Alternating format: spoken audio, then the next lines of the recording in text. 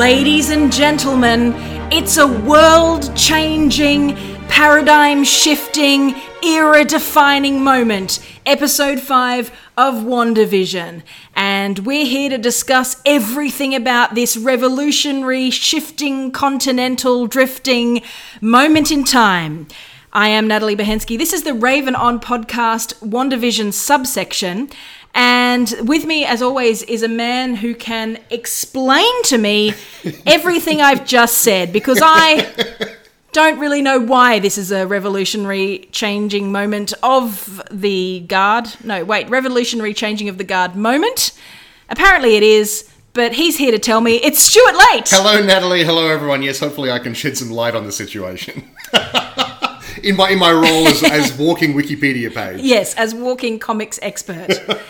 If I can just give some backstory, I had just finished the episode when I think Greg from the Smart Enough to Know Better podcast sent us in a group chat. A group chat, yes. Sent us a message going, oh my God, this and this and this. And then Stu responded with, oh my God, this and this and this. And wow, it's just changed the world. What? And I sat there going, I'm confused.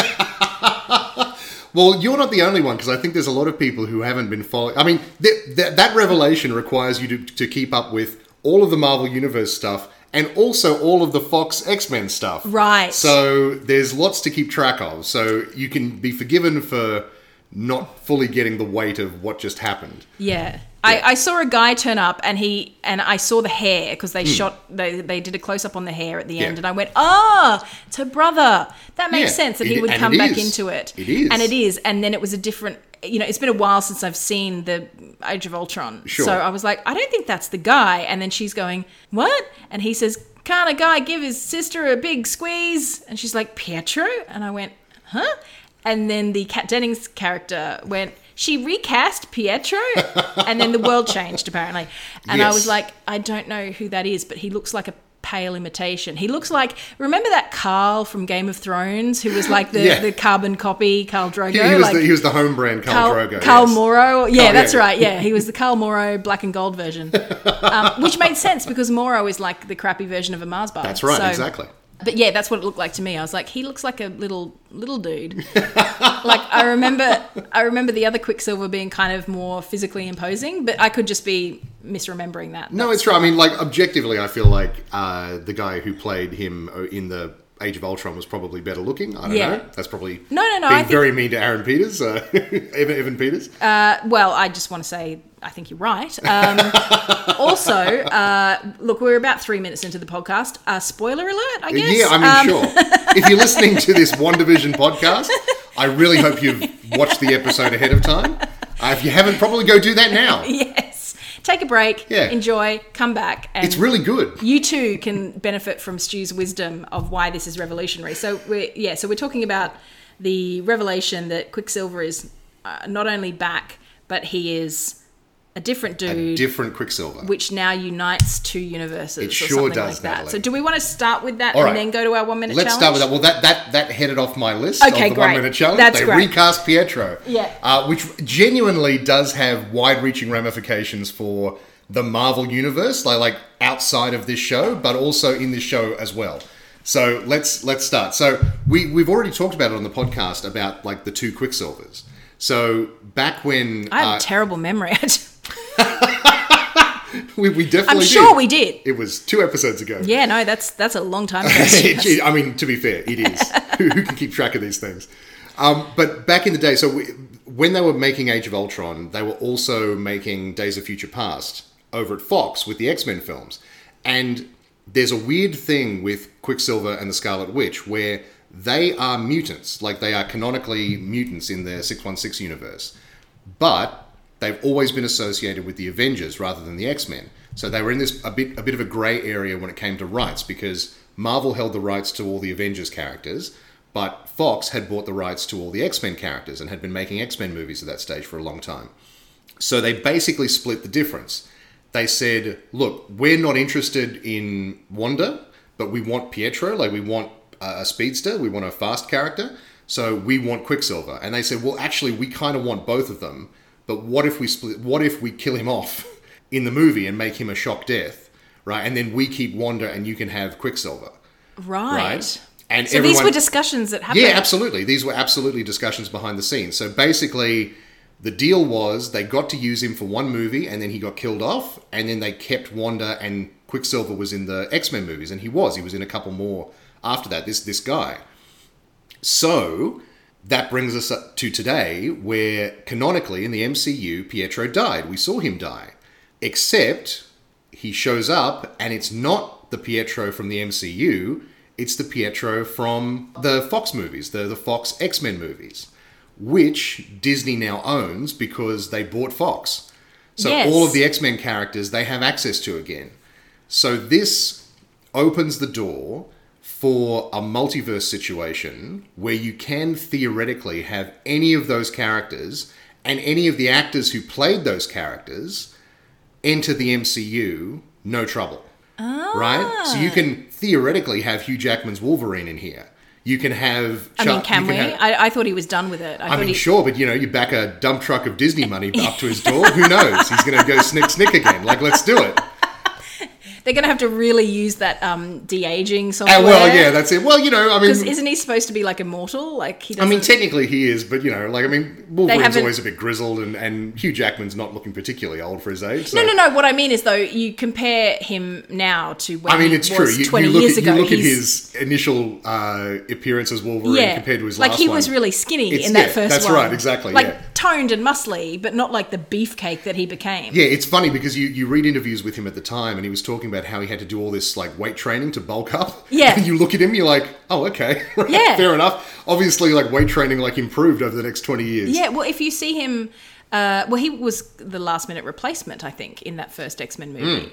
So he probably didn't have as much time or as much experience. But if you look at him in Australian musicals of the 90s, which is where a lot of people forget. Absolutely. That's where he started. He's like a tall, lanky guy. Yeah, absolutely. And then all of a sudden, beefcake. But yes, back on track. Sorry, I'm just getting excited by Hugh Jackman. No, that's right. But so it opens the door. So it basically gives Marvel carte blanche to do whatever they want going forward with any of their characters, and it's really, really exciting because to sort of see the X-Men universe sort of just dipping a toe into the MCU, it really gives us an indication of what's going to come in the next phase. We know the Fantastic Four are coming; they're getting a movie. We know that we've had the mutants teased. We've had that they're probably not going to do them straight away, but they're going to sort of ease them in, and we can see now. This is how they're going to start easing them in, is have these single characters sort of appear on the periphery of things. Yeah. But also what's really interesting, not just from a copyright, massive $1 billion companies trading IP perspective, but also for the show, where'd Pietro come from? Like where has he come from? Has he come from somewhere else? Because we don't get the MCU version, we get the X-Men version. So where has he come from and who brought him? Like Wanda? Has she magicked him into theoretically, her universe? Maybe, but she seems just as confused as Vision. That's true. She doesn't know what's going on. And in fact, she even says, because they're at the tail end of the fight that they're having, she says, I didn't do that. Yeah. I didn't ring the doorbell. That's not me. Yeah. So who did? Thanos? No. Well, sure. He's behind everything. That's Thanos is the version of a wizard did it. I think because of that whole phase 1, 2, 3, whatever it was all Thanos. Yes, so it was. My default answer to everything Thanos. is Thanos. He's back. I mean, if everyone else can come back, sure. Thanos can come back. Why not? Might be a bit dull, but that's just my go-to answer for the moment. So this is Kevin Feige. Kevin Feige is the main sort of executive producer behind so he's MCU. like the super brain. Yes. Who's obviously been a comics nut as well. Yeah, absolutely. He gets it. So he has his Machiavellian spider web that he sits in the middle of and spins out and goes, okay, well, if we've got this and then we bring this in here. I assume he's got some help, but it's mostly him in the spider web. Absolutely, yeah. With Spider-Man. Because they did that with Spider-Man, didn't they? They had to bring Spider-Man in from Sony. They did, yeah. Well, so they've got a weird deal. So it's very strange. Sony retains the rights to Spider-Man, but they're kind of on a permanent lease to Marvel. They're kind of oh, okay, so you guys are going to make... Like people who loan artworks to galleries. Exactly. Yeah. They're like, okay, we still own ours. Spider-Man. It's ours, but you get it Like, but we get to announce it. That's the weird thing. When they get up and do these, you might have seen like a couple of months ago, they got up and did like the big announcement for all the new TV shows and movies that were coming out. I didn't see it, but I heard, because everyone was it like, generates oh a my lot of God, news. this random C character from a random comic in 1974 is getting a full movie. Getting a movie. That's what it felt like to me as someone who doesn't know. I'm sure it was more significant to the And having said that, I am looking forward to the Shang-Chi movie, and I think it's going to be good. But anyway. I love that you had an answer for that, and I appreciate that it's a really good joke, even if I'm not aware of who that character is. That's the meta level we're at. Absolutely. That's where we're operating. That's the space we live in. So they announced all their characters, but they very specifically didn't announce Spider-Man because Spider-Man's owned by Sony.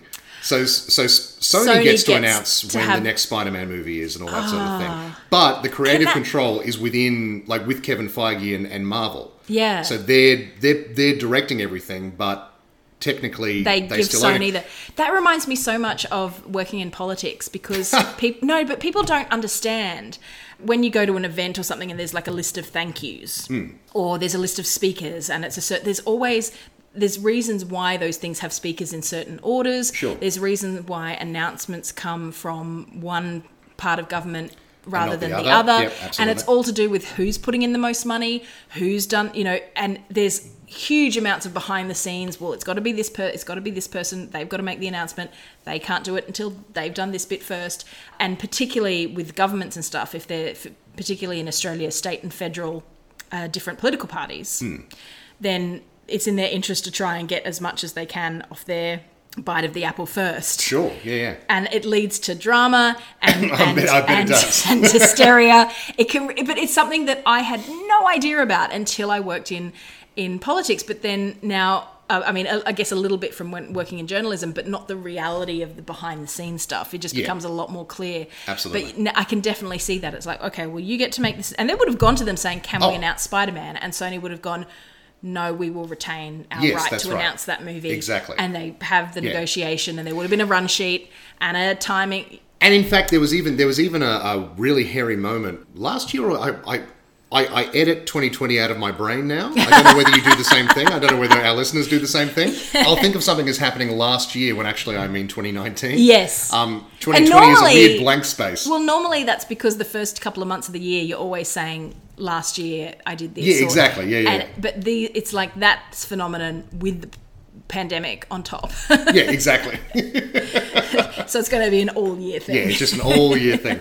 But I think it was 2019 or it might have been 2020. But basically, there was some concern because Sony said, actually, we're going to pull out of this agreement. We're going to go and take Spider-Man because we've got Tom Holland. He's really successful. But is he attached to Marvel or is he attached to... No, he works for Sony. This is the thing. Like, he that version of the character is owned by Sony. And Marvel has the right to use him in their movies. But if Sony took their bat and ball and said, we're going to make our own movies again... And Tom Holland would have to go... Tom Holland would go with them. Wow. That's the crazy thing. So he would have signed a contract going, There would be all sorts of insane contracts saying that you can do this and not this and this thing. Yeah. But if they were to make more movies, I mean, they could just recast because they've done it in the past. They have absolutely no compulsion about just recasting Spider-Man. Let's get multiple. Did they do that whole multiverse of many? Well, they did, and that's really interesting because there's suggestions that could come back in a live action form because there's enough Spider-Man now, live action, who are still kicking around.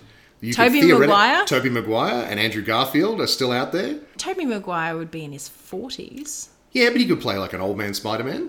He's not old man. He's still quite boyish. Well, but that's what I mean. Like he could definitely play like an adult Spider-Man. Yes, okay. Compared to Tom Holland's kid Spider-Man. You know, like there's ways to sort of fit that in. They could do it. Yeah. And there's suggestions that they might be doing it. So, and that would all tie into this whole multiverse thing. In the last Spider-Man movie, they mentioned the multiverse, and then it turned out that the villain was just grifting. But the word multiverse has been uttered. Right. So the idea is out there. They're planting seeds. But I've forgotten what my point was. I'm just trying to think. Nope, I've lost it as well. No, it was a really good point. Oh no, I've gone cross-eyed. Yeah. Do you want me to stop the tape and rewind? No, yeah, exactly. Yeah, we can edit it out. No, but basically, this has wide-reaching implications for the way Marvel works going forward, because they have access to all of these new characters. And they're basically just going to have some fun with it. Like, this is just a really fun way to introduce one of the X-Men characters. And I think your point was earlier about characters coming in on the fringes of things. Yes. You tweeted that this one episode of a TV series has had like more impact on so much stuff going forward. It's huge. It's huge, but it's also 30 seconds at the end of one episode of a TV series. Yeah, absolutely. TV series. So it's a very cheeky way of dropping. I guess with Marvel stuff, it must be hard for them to bring the surprises or bring the shock value, totally, yeah. or because everyone's so used to them and everyone's got That's this and this. But to be able to go, let's take this first TV series that we're doing. It's quite small compared throw to something a big universe changing in it. That's right. Yeah. So I can see the joy of that. They must have had a lot of fun planning that. And it suggests that they're going to have a lot of fun with this next phase of movies and shows. Yeah. That they're going to play around with what we know and what we understand about the universe, and change some things, because now we have like S.W.O.R.D. as a going concern as opposed to S.H.I.E.L.D. There's different people rocking around. Some of the characters we know aren't there anymore. We're going to be introduced to new ones. It's going to be great. I can't wait. It just makes me happy. I'm just so happy that they're obviously having so much fun with it. Yeah. And that fun is infectious in watching it. Yes. And also I feel like it's a vindication for the show, where after the first 2 or 3 episodes, people were like, this show's really boring. Like, it's just like nothing. Like, what is it? Yeah, I found that weird criticism. So strange. Apparently there were a lot of people after the first 3 episodes going, yeah. And it's like, but it's a ride. They're it's like, doing guys, something. They're building to it. They're obviously building towards something. Like, why are you complaining so early on? But then maybe if people saw the first half hour of a Marvel film and then that's all they saw, they might come out going, well, there's not a lot happened. Not a lot happened in that Not a lot happened in Age of Ultron. Act where we set up all the pieces. Yeah, that's right. It's maybe they're applying film logic to a TV series or something. Maybe. And I guess you can forgive them for that a little bit, because we know this is a limited series. Like, this isn't going to be an ongoing, series-long thing. It has 9 episodes that we know of. Yes. And that will Set the come stage to an end. And then there will be something afterwards.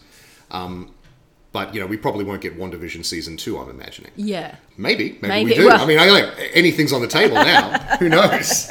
She goes to a different small town. Yeah, that's right. Okay, so having discussed that earth-shattering, life-changing moment, the continental plate-shifting bombshell. Do you feel like you understand? I do. And I don't mean that in a patronising way. I want to know that I've explained it properly. I think you've done an admirable job. Right. If you think Stu's done a terrible job, call in. Do not at me. He's at Disco Stu on Twitter. What Stu loves more than anything is people getting really petty on Twitter and just like really bringing petty arguments. I just love it. He loves it. So definitely do that. So I could tell from the reaction that something had happened. Yeah. But if it had just been me and I hadn't looked at the internet afterwards, I would have gone, oh, okay, they brought the brother back, but he's different. Sure. I didn't get the implications that go from that. But You've having explained said that really well. Absolutely. But having said that, I feel like the moment still works even in universe. Yes. Right? And I think as you're the perfect example of that as someone who doesn't have that outside context. Yes. Did that moment still work for you as an unsettling weird thing to happen? Because you had the moment, you had that fantastic fight between, which I'm sure we'll get to in our minute challenge, but the fight between Vision and Wanda, where he's recognizing, he's realized she's doing something, she's controlling people, and he loses control of a sort, but he gets fired up. Like, he's been this very happy, apart from those little edits we've seen where he's gone, something's wrong, Wanda, and she just screen wipes him. Yeah. But he's furious. He's like, you're hurting people. And then the doorbell rings and she's like, that's not me, but you don't trust me. And he's like, of course I don't. Like, you're responsible for everything so far. Yeah.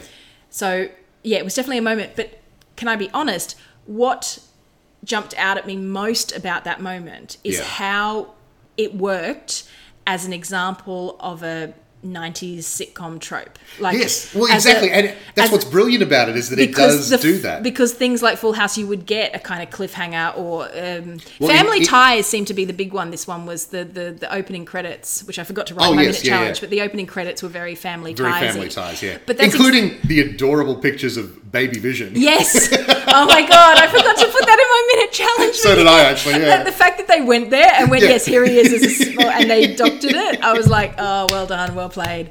But yeah, so the concept that... that a person will be recast is... Yes, the yeah. concept that a person would be recast, but more than that, a concept that a key character would show up on the doorstep at the end of an episode, Yeah. and everyone would be like, you know, it would happen in Friends, it would happen in a whole bunch of sitcoms Yeah. like that, even, you know, Family Ties, Fresh Prince of Bel-Air, I'm sure that they'd have those moments of someone new has just arrived, and Yeah. then you'd see... Tune in next week. It worked as the sitcom trope, and that's how that was my top-down sort of Totally. impression of that moment is, Yeah. oh, they've brought back the brother as the surprise, I'm back. Or, Yeah. you know, I'm just thinking in Friends, they would have that, hi, Chandler, you know, his annoying ex-girlfriend. Yes, yeah. And she'd show up on the doorstep and it'd be like, oh my God, and she's pregnant or something. You know what, like that as a cliffhanger moment Yeah. is a trope, and Totally. they did it really well. Yeah, exactly, Bringing back yeah. the brother. So they plotted it into, again, just shows how clever they've been with the sitcom That's right, theming. yeah. That hit at that moment. Absolutely. So that's what I got from it primarily, and then it was the internet that told me that I should be excited for a whole different reason. It's always good when the internet tells you how to feel. The internet, mother, teacher, secret lover. That was it. Yeah, but no, you're right, and it does have that. It does have that double resonance, which I really love. It fits within the weird sitcom universe of the show, and it also has these massive wider Yeah. implications, not just in the wider show, but also in like our world. Oh, Like, you know, it's Kevin huge. Feige and all the writers would have just been like, pens down, guys. Yes. Take the rest of the day Take off. the day off. That's the good one. Wow, we did that. Woo! Except they probably wouldn't have, because they're probably all on incredibly tough contracts. And Yes, that's just true. would have been Yeah. chained to a typewriter. Like, we can't leave. We have to. At least give we me a have to finish this computer. show. No, it must be written on a typewriter. It's a typewriter. It's the blood of your fingers pouring into the machinery that makes it worthwhile.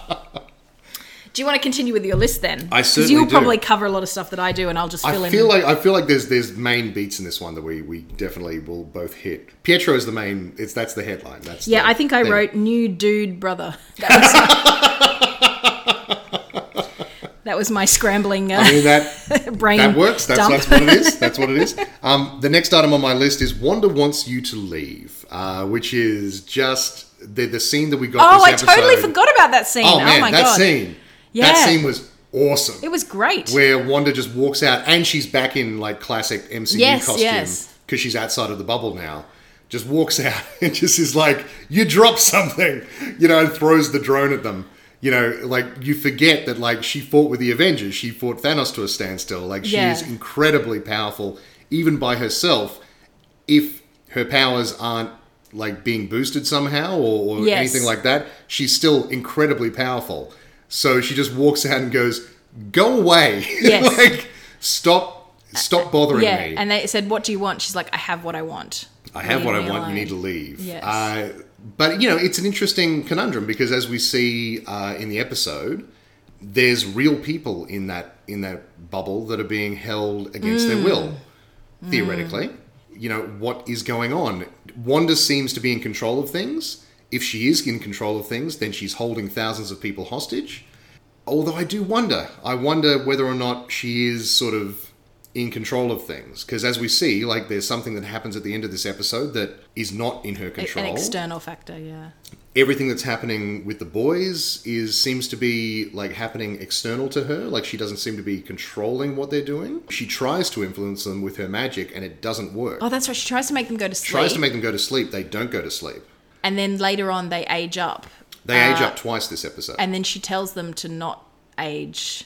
She says, "Don't age yourselves out of this sadness." Yeah. That's one of the things that I wrote down. But continue with your Yeah. list maybe Well, first. I mean, basically, like I just wanted to finish the thought on that confrontation because it was just badass. Yeah, yeah, she yeah. just sort of she has, and it's beautifully shot too. She's got all the green lasers, Yeah. sort of pointed at her, and then she just does the little hand twist, and they all turn around Turn to point to Hayward. Yeah. Great moment. Very Love it. reminiscent of when Magneto like pulls Well- in that first X-Men and he pulls up Well, all I mean, funny you should say that because all the bullets and or the guns and then turns them on the yes, officers. in the first X-Men, Yeah. yeah.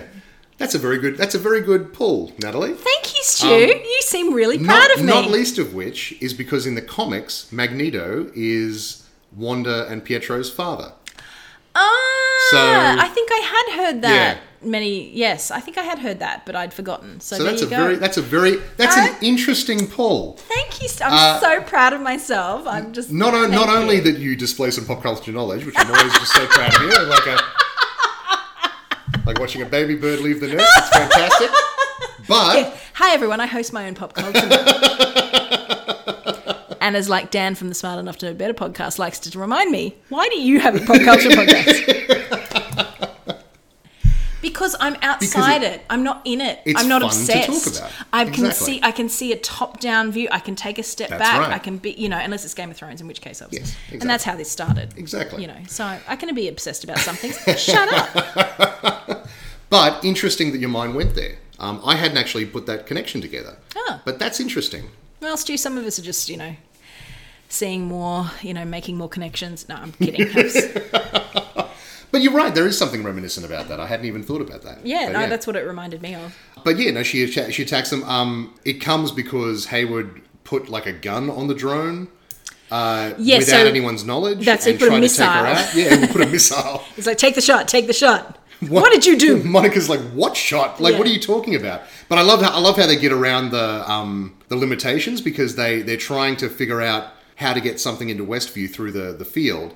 And they figure out that they're up to the 1980s now, so if they put something in there with 80s tech, it won't get scrambled and turned into something else. It'll just be itself. Oh, I didn't pick up on that. Yeah, that's how the drone gets in and doesn't get turned into something else. So what was it? Well, it was a drone, but it had like 1980s technology on it. Like it just had like...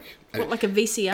Betamax? A Betamax? Well, it has a Betamax on board. And a Sony Walkman? And a Sony Walkman. Exactly.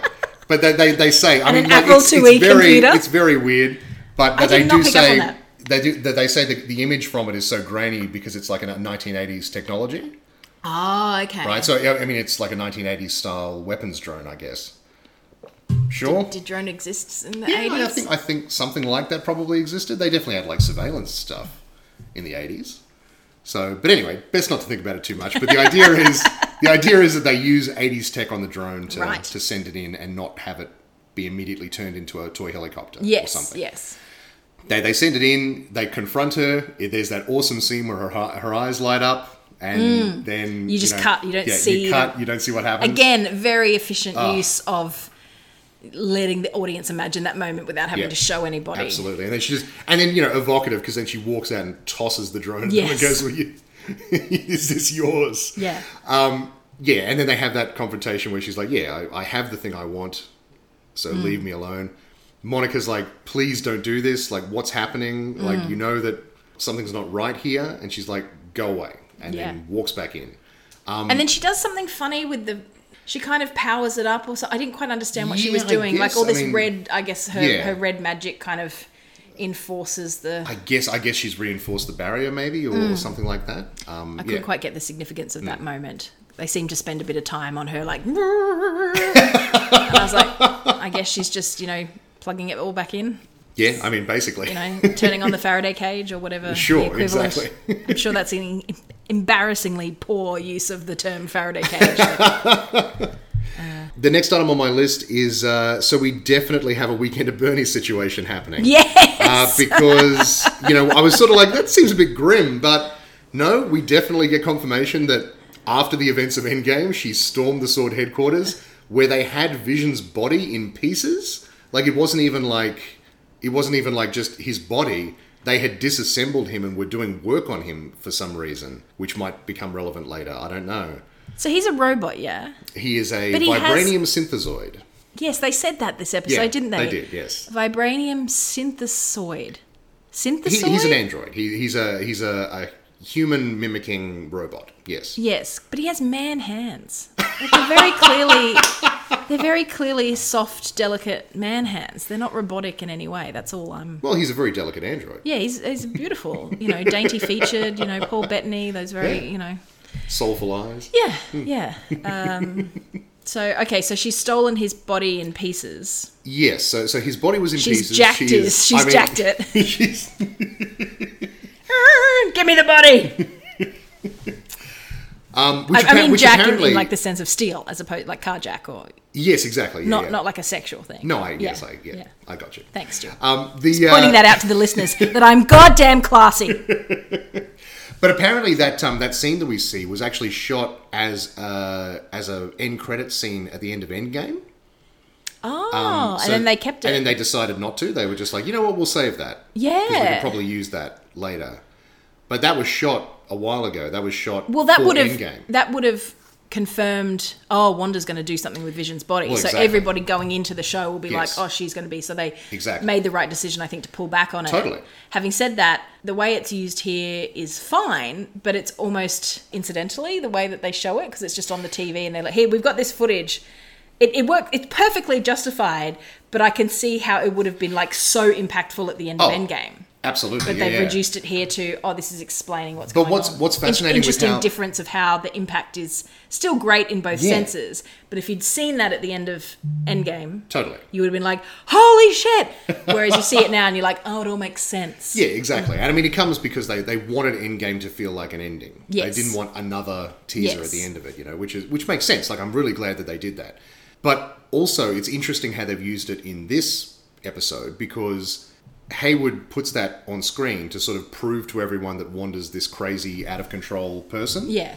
But because he's like the dick's FBI guy. Yeah, and he exactly. has to be a dick, yeah. But why was Vision in pieces being worked on by sword scientists? Right? Well, we don't need to know all that detail, Stu. Well, I think it'll become relevant, Natalie. I think it'll become... But there's like nobody asks that question and at the time... Exactly. Because shit's happening. So exactly. Nobody's had time to go, on, what was he doing there? Why was Vision being inspected by sword scientists? Because apparently, as part of his living will, as Hayward says, he did not wish to be dismantled or, used... He didn't want his body used for, like, experiments later on. He didn't want it to become a weapon. He didn't want to become a weapon. So what was happening there?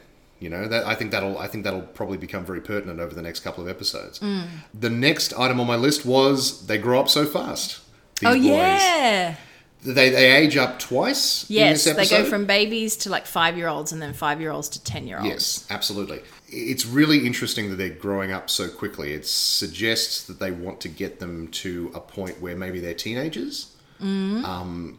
For reasons that might become relevant later on. Oh, okay, this is a bit of a spoiler. All right, that's fine. They also, it's very interesting that I think as babies, but certainly as the 5-year-olds and then the 10-year-olds, they wear the same colours as they go up. Like, so one is all in reds and one's in blues.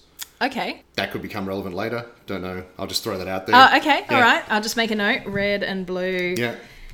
One becomes a Republican. One becomes... Yes, obviously, yeah. It's all a metaphor, Natalie. It's all a metaphor for our broken political system. That's right. Yeah. That's what I'm getting. But I'm John Jackson. I'm Jack Johnson. We are very different. It's a Futurama joke there. Sorry. Absolutely. We should do a podcast about Futurama, because I'm really good with Futurama. I mean, look, I would be there One for of the best shows Futurama. Ever made. Yes. I'm talking the original. I haven't really gone back to watch the revived show. The revived show that much, but... Yes. Now that I've got Disney Plus, where is my Futurama? That's what I want to know. It might be coming on Star. I don't know. I have to double check. I don't want to get that as well. No. It just comes with Disney Plus. Oh, okay, fine. It's going to come as of like the end of February, I think. Okay, well... It'll just be there. Okay. Well, I just want some Futurama action. Okay. Sometimes I just want to come home and put on the episode where Zach Brannigan is riding a horse called Penelope into battle against the bouncing balls, and it's just a whole lot of balls jokes, and it's the best thing ever. We've already seen too many body bags and ball sacks. Like, the writing does not get better than War is the H Word. It's a genius episode. And I can't watch it on DVD because my DVD player is not recognizing half of my Futurama DVDs. Also, who has the time to take a DVD out of the packet, put it in the machine, change the TV function over to the DVD setting? God, what are we? In the Victorian era? Is this... We said Man to the Moon, we can't do this. We said Man to the Moon, and I have to take a goddamn DVD out of a goddamn packet and put it in the machine and then take it out again and dust it off because it's got some dust on it and it's not reading and then it still doesn't work. And Fix that up. No, this is the problem. Now we all end up paying like $200 a month for every streaming service in existence to avoid that problem. To avoid that problem. To avoid having to get off our couch and change the DVD. God damn it, I want... And why is it that I can get the Uber driver to deliver food, but I still have to go down to the door of my apartment building and pick it up and walk back up the stairs? Why are they not coming and shoving it directly into my mouth? That's what I'm paying for. This would be what Seinfeld would be about if it was around today. I'm just becoming the movie Wall-E. Everyone's just sitting on a portable floating couch, drinking Slurpees, eating burgers. Having robot assistants come and... I'm not going to lie to you. That's kind of my dream. I mean, isn't it though? It's the dream. It is the dream. But just to finish the thought, yes, please do. On the boys, we've already surpassed the running time of the episode with the podcast so far. Right, no, it's fine. It's fine. The boys grow up so fast. Vision also says he notices that there's no other children in Westview.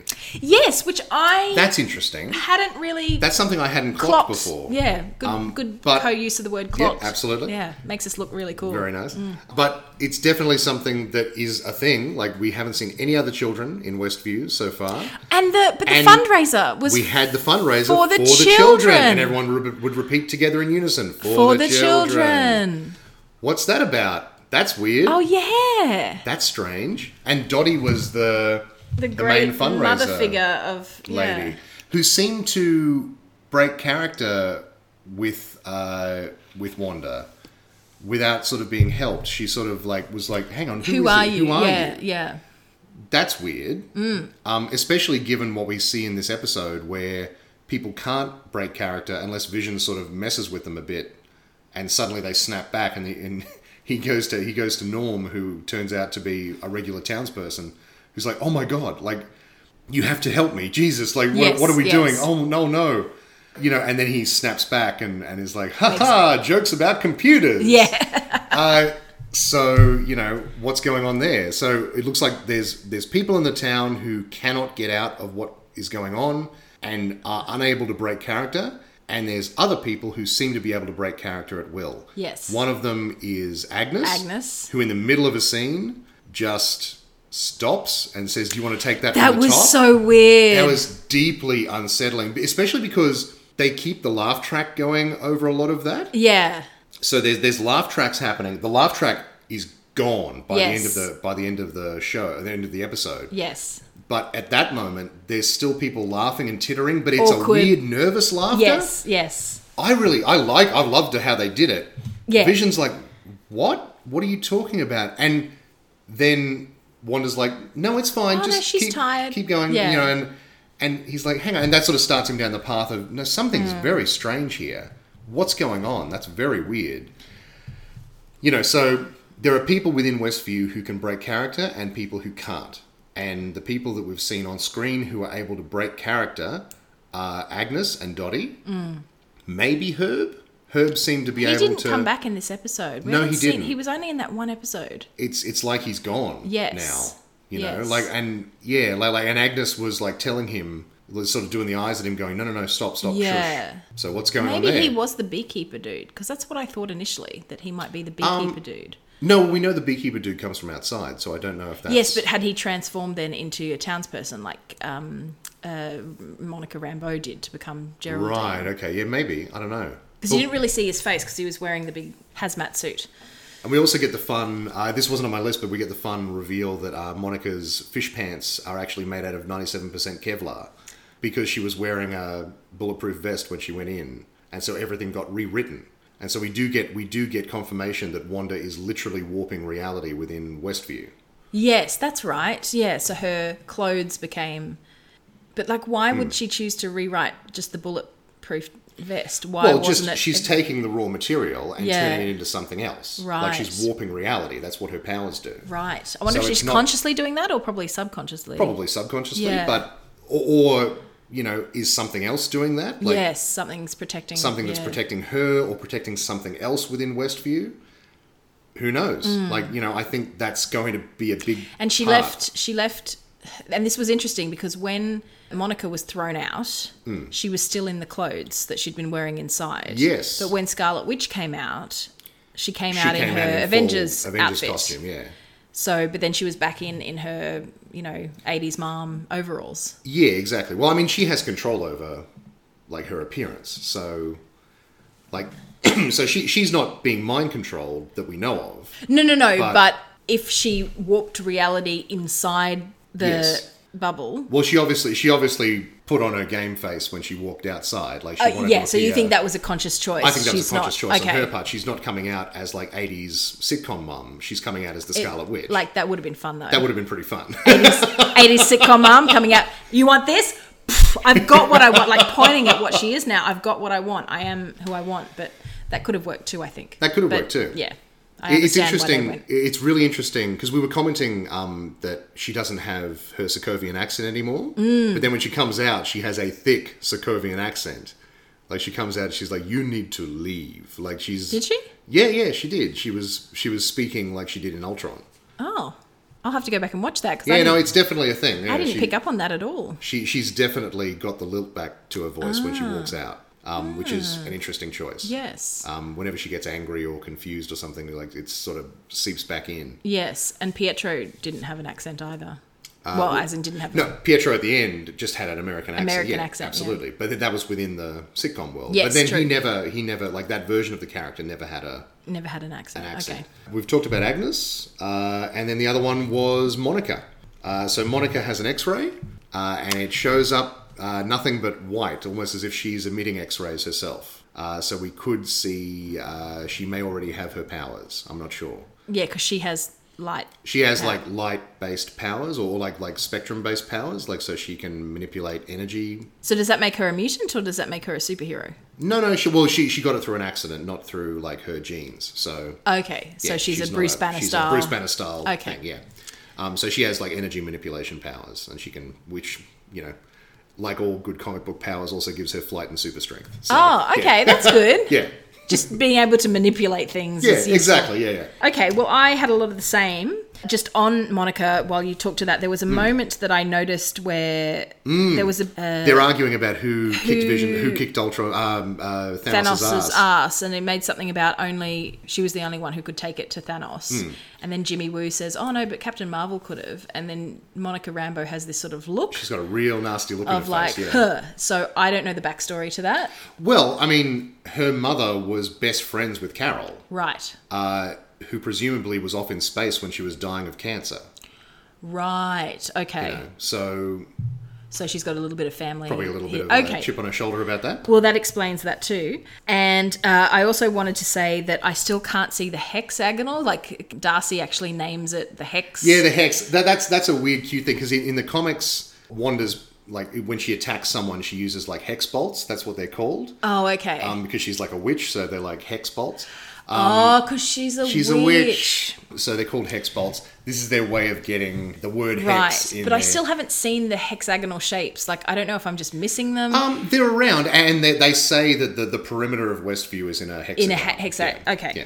So then just on that nickname, there was an actual exchange of dialogue about, and she's never been called anything else but Wanda Maximoff. It's like, nope, not at all. She's not had a nickname? Nope, never. And I was like, I'm sure she's been called the Scarlet Witch, but I figured... not in the MCU. Not in the MCU, but in the comics, that's what she's that's her superhero name. So you assume that potentially they're building towards, like, her coming into her powers as the Scarlet Witch. Yeah. So that's what I thought was quite funny, because it was a very comedic...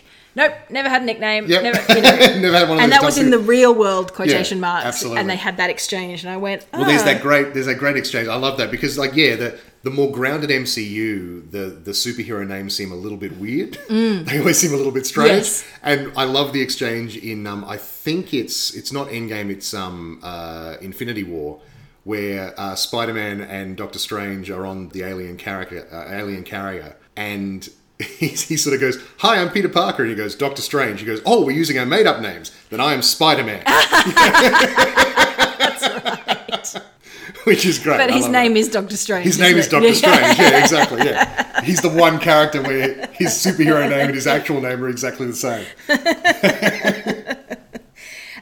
So yeah, I thought that was fun about the nickname. And then everything else I have written down was really about Wanda and Vision.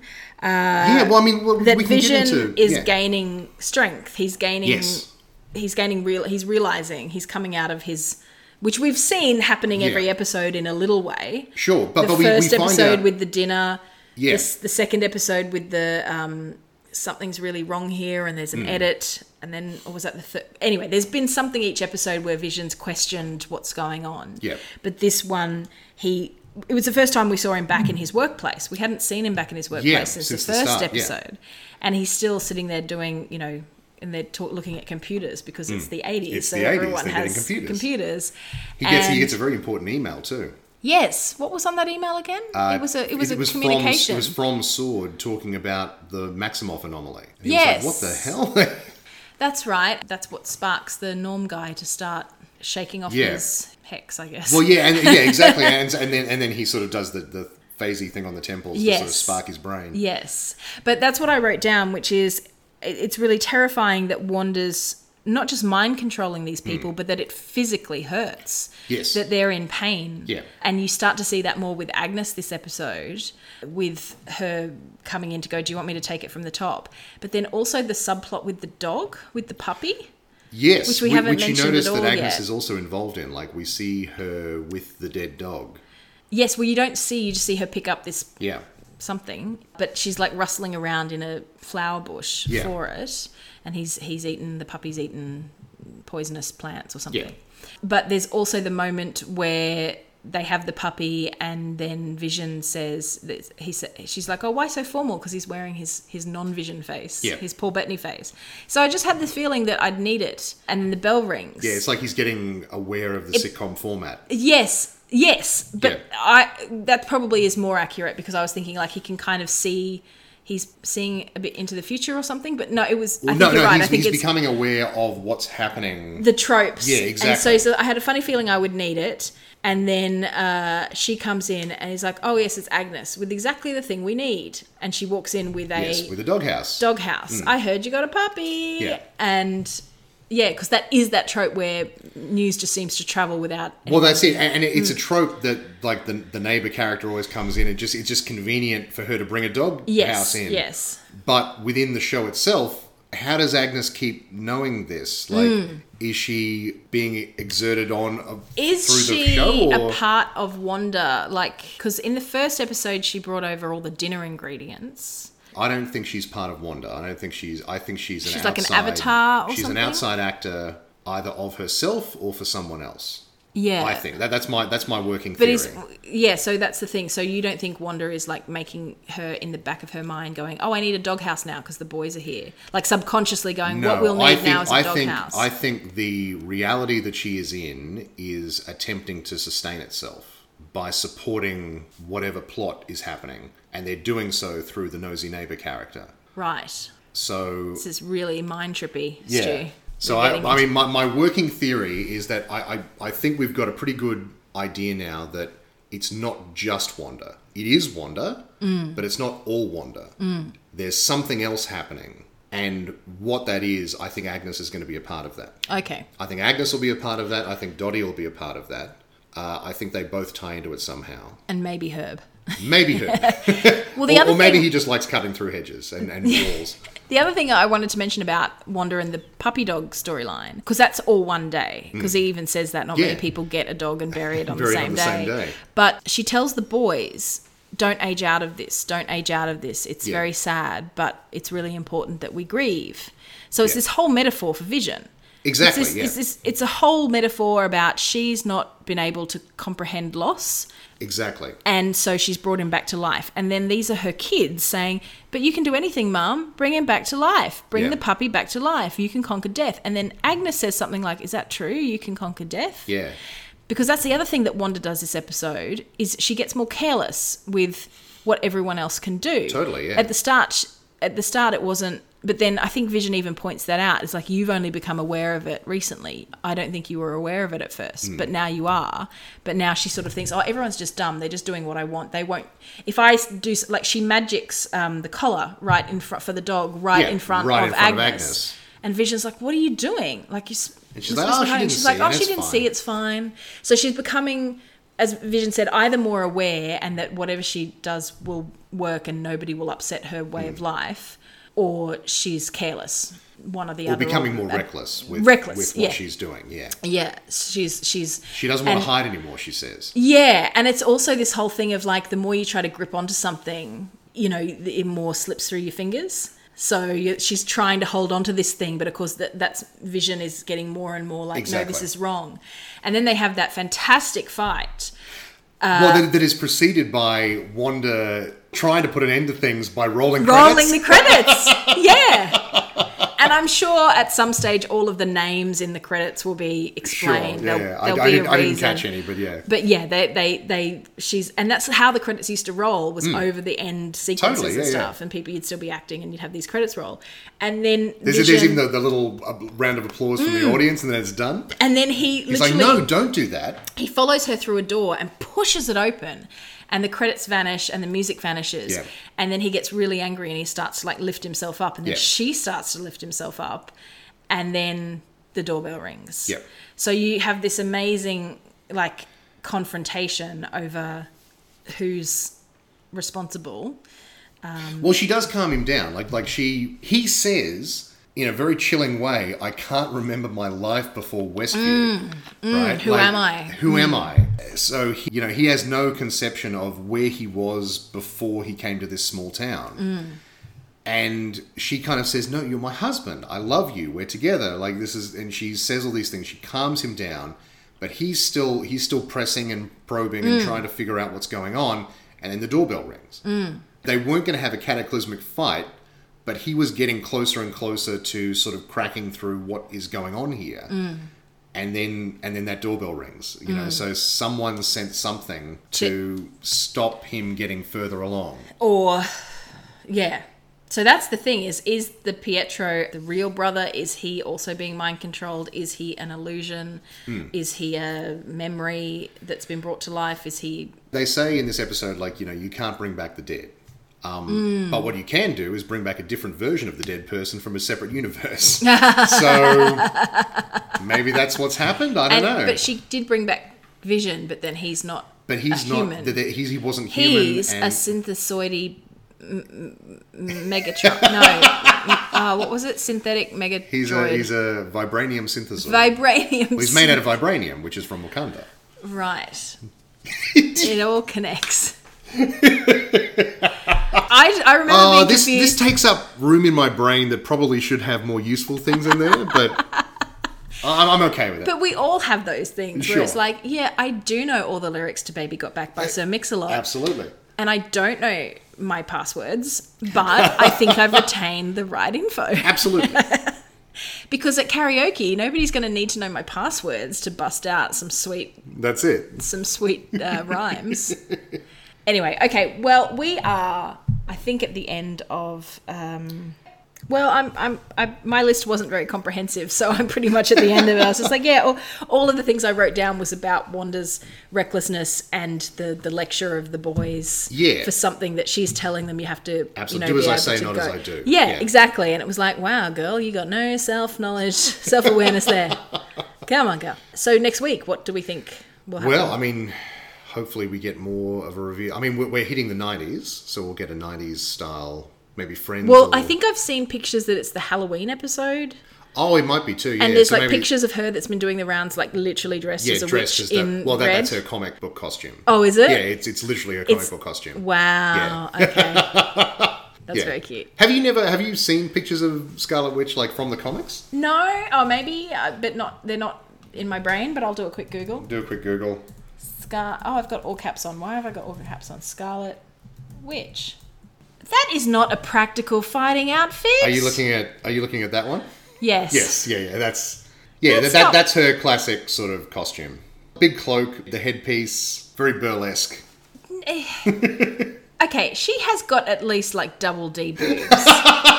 And she's wearing a leotard with absolutely no support for those boobs. Yeah. It's literally just kind of a triangle-shaped fabric covering the nipples. There's a lot of using comics to explain clothing physics. Oh, is there? Oh, that one's a bit better. That kind of is more... Yeah, that's sort of in more recent times that they've sort of modeled her actually, after the movies a bit more. Oh, I see. Because she's actually wearing, but for like a long time, she was like dressed like a circus performer, like that, as were most superheroes. Good for them. I can't believe you've never seen that. You'd never seen that original costume before.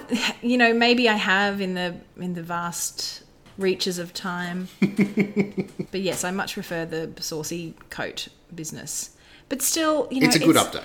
At least the headpiece, I guess, keeps the hair off her face because she's a classic. That's true. Yeah. She's one of those classic, like, girl, ponytail, come on. That's it. Get it out of your face. You got a lot of magic wind happening. It's going to just be blowing right in there. Yeah, you're going to set yourself on fire. It's a whole thing.